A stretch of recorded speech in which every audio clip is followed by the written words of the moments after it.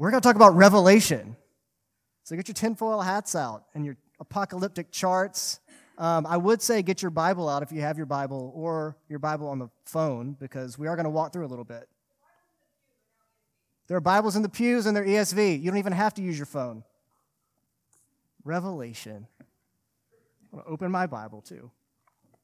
So Christians, view Revelation in all sorts of different ways. A lot of people think that Revelation is just all symbolic. A lot of people think that Revelation is just this coded, cryptic language for things that have already happened. A lot of people, and this is the one that's really gotten the imagination of American evangelicals, think Left Behind, think that Revelation is all kind of like secret videotapes from the future, and you can see what's going to happen if you read the things right and do the charts right. I want to make a case for you. And if, as I make this case, in the middle of it or at the end of it, you think, man, he was such a reasonable young man, this is a terrible idea, don't worry about it, because the point at the end is going to be the same either way. But I'm going to make a case for you. So what I want to convince you of,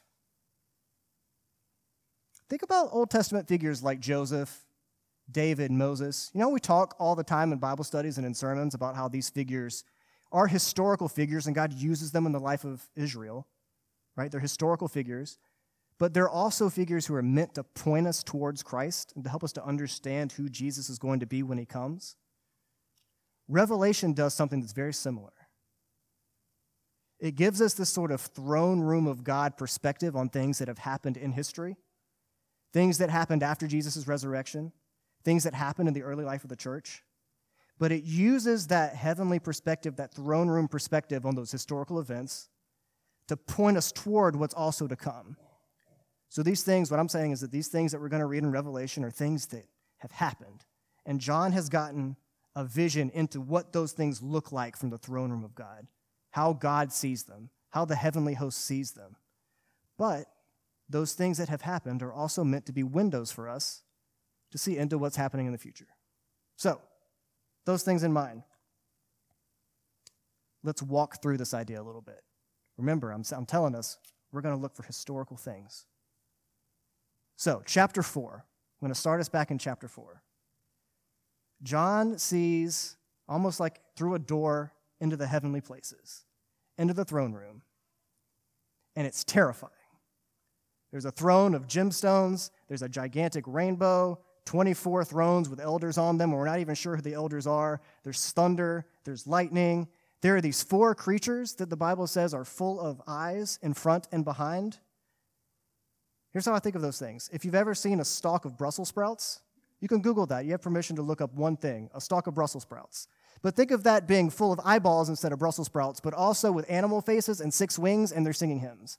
So the whole vision is terrifying and bizarre, hard to imagine, even harder to understand, and it makes very little sense.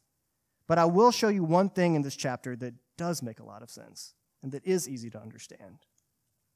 Scary Brussels sprouts flying creatures, elders, but you know who's not in the throne room of God in chapter 4? Humans. There are no humans there. And that actually makes sense. Because if you've actually followed the history of humanity up to this point, you know why. It's because humans are sinners. And the throne room of God is where the presence of God is, and God is holy. And because humans are sinners, they are not worthy to go before God. It's why Adam and Eve got cast out of the Garden of Eden.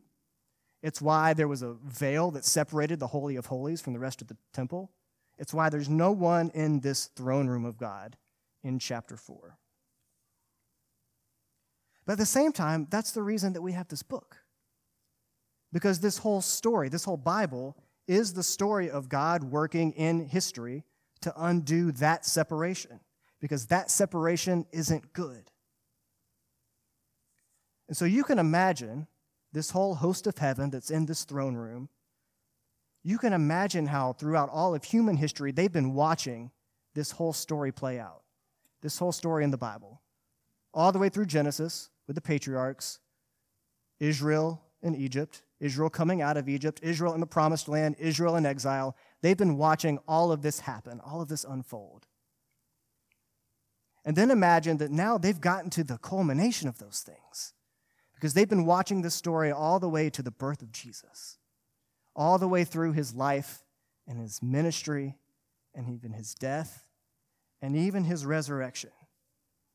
And so now imagine that you're these creatures in chapter 4, right at the culmination of all of history, right when everything is about to be completely put back together, right when the last scene is about to unfold that's going to make the whole thing make sense.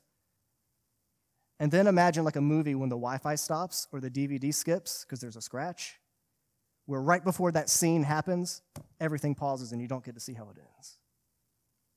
That's how chapter 4 ends. Because there's one scroll that's left to be opened.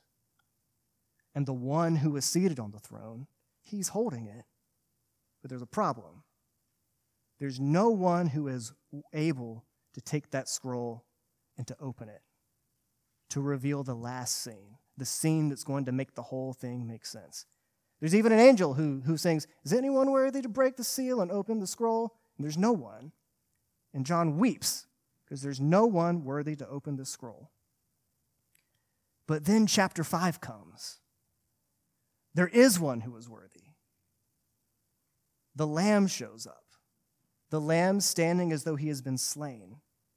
And he goes and he takes the scroll. And now you know that this is important because as soon as he touches the scroll, the flying Brussels sprout eyeball creatures and the elders start singing a different song. Now they sing about ransomed people of God from every tribe and language and people and nation being formed into a new kingdom to reign. So I said we're looking for historical moments in history. Which one is this? It's the ascension. Who is this Lamb if it's not Jesus? Who else is going to come into the throne room of God and be worthy of praise if it isn't God himself? This is a heavenly vision of the moment of the ascension. Well, then you get chapter 6. What in the world is this business of 7 spirits of God, 7 seals that have to be opened? Well, what happens in history 10 days after the ascension? The ascension happens in Acts 1. What happens in Acts 2? It's Pentecost, when the Spirit is poured out. You know that Pentecost was a festival? This is actually, God's so smart. He did this on purpose. It's not just a harvest festival, it's the first fruits festival, which means that Pentecost is a beginning. Part of this beginning, the destructive, kind of scary-looking things that you see in chapter 6, are the Spirit being poured out to begin the process of bringing the old arrangement to its end. And that's going to culminate in the destruction of the temple in Jerusalem in 70 AD. But the other part is that the Spirit is bringing in the first fruits of the Lord's harvest. Think about the Spirit's work in Acts 2. He doesn't just come to make everyone speak weird languages and understand languages they don't know. He comes to actually do something in their hearts. New Testament talks over and over again about what it is that the Spirit does. He joins us to Christ. The Spirit unites us with Jesus. That's what he does. Joins us to Christ, unites us with him, so that the things that belong to Jesus belong to us. That's what it means for the Spirit here to bring in this harvest, even the first fruits of this harvest. So if chapter 6 then, if chapter 4, chapter 5 is the ascension, chapter 6 is the beginning of this pouring out of the Spirit who's going to bring in the first of this harvest of God's people, who's going to join them to this ascended Christ, this Lamb who is in the throne room, who do you think is going to show up in chapter 7? What's missing that's going to be filled in? People. The people from every tribe and tongue and nation are going to be present because they've been joined to this Lamb who has come into the throne room of God. And how did they get there? The end of chapter 7 tells us that their shepherd brought them there. If you're like me, you tend to think of Jesus, the good shepherd, kind of like this picture behind me, where he's gently carrying the lost sheep, the shepherd whose sheep hear his voice, who fends off the robbers. You see this picture of a shepherd who matches the description that David gives us in Psalm 23. Leads us to green pastures, to clean waters, comforts us with his rod and with his staff. And all of that is good and right. But Revelation 7 blows up that picture into something that's even bigger. He's a shepherd who has been leading his people, leading his sheep through all of history. He's the shepherd who reached down into Egypt and led his people out by the hand. He's the pillar of fire and cloud that led them through the wilderness. He's the shepherd who has been leading his people to this place for all of history. And you can see in him all that David was looking for in Psalm 23. A shepherd who passes through the valley of the shadow of death for his sheep, even through death itself. A shepherd who gives his own life for his sheep so that he could walk all of those who belong to him through that same darkness, so they could exchange their sheep pens for the throne room of God. That's a huge picture. And then it becomes even bigger when you remember that this picture in chapter 7 is the first fruits and not the end. That this innumerable multitude that we read about in Revelation 7 is the beginning, a glimpse of what's to come, just a foretaste of the full harvest. And who else gets included in that full harvest if it's not us? All of God's people,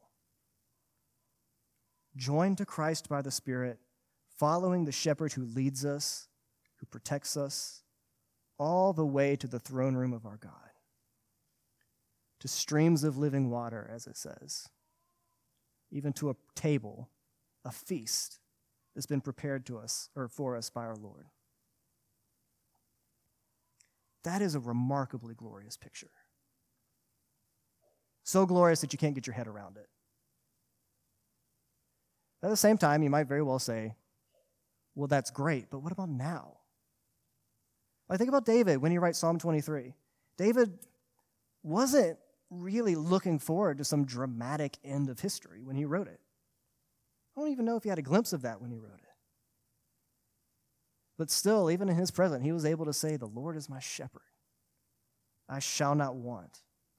And to mean it, even in the middle of a very muddled and imperfect life. So if you're like me, whether you can cling, you can see that glorious picture, whether you can cling to it or not, you might want so badly to be able to say that right now. The Lord is my shepherd, I shall not want, and actually mean it, and not want anything else. To be able to say, he leads me beside still waters.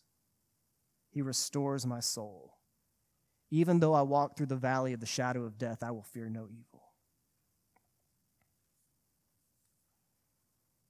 That big and glorious picture is a wonderful thing, but at the same time, there are a lot of times when it feels like we haven't seen green pastures or streams in a long time. Or like if we have seen water, it was up to our neck or over our neck, and we were just trying to get out of it. Or David talks about you lead me along these paths of righteousness, and you might hear path of righteousness and think, that's an unmarked trail, and I keep losing it. Or maybe that darkness of the valley of the shadow of death feels like something that is consuming, and you don't have a way out of it. Maybe you actually have everything and you can't find anything else that would make you any better, and you still can't say, I shall not want. If you do find yourself in any of those places, I pray that from this whole kind of story we laid out that you can hold on to one thing. If that's your shepherd,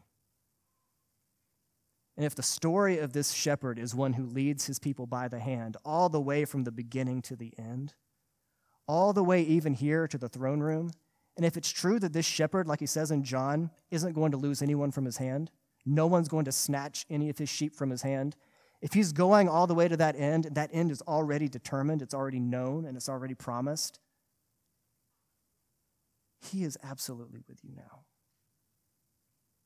If he has promised to take you all the way to that end, then he is certainly with you now, holding you by the hand whether you can feel him or not, with you in the darkness whether you can see him or not, walking you on that path of righteousness where you know where the path is or not. And that's my only simple point out of this whole wild and crazy picture that we see in Revelation. If that's where your shepherd is taking you, then he is certainly with you now. And he won't fail, and he won't let you go, and you won't be lost. Because if that story at the end is true, then you are safe now. He's a good shepherd. In the name of the Father, Son, and Holy Spirit, amen.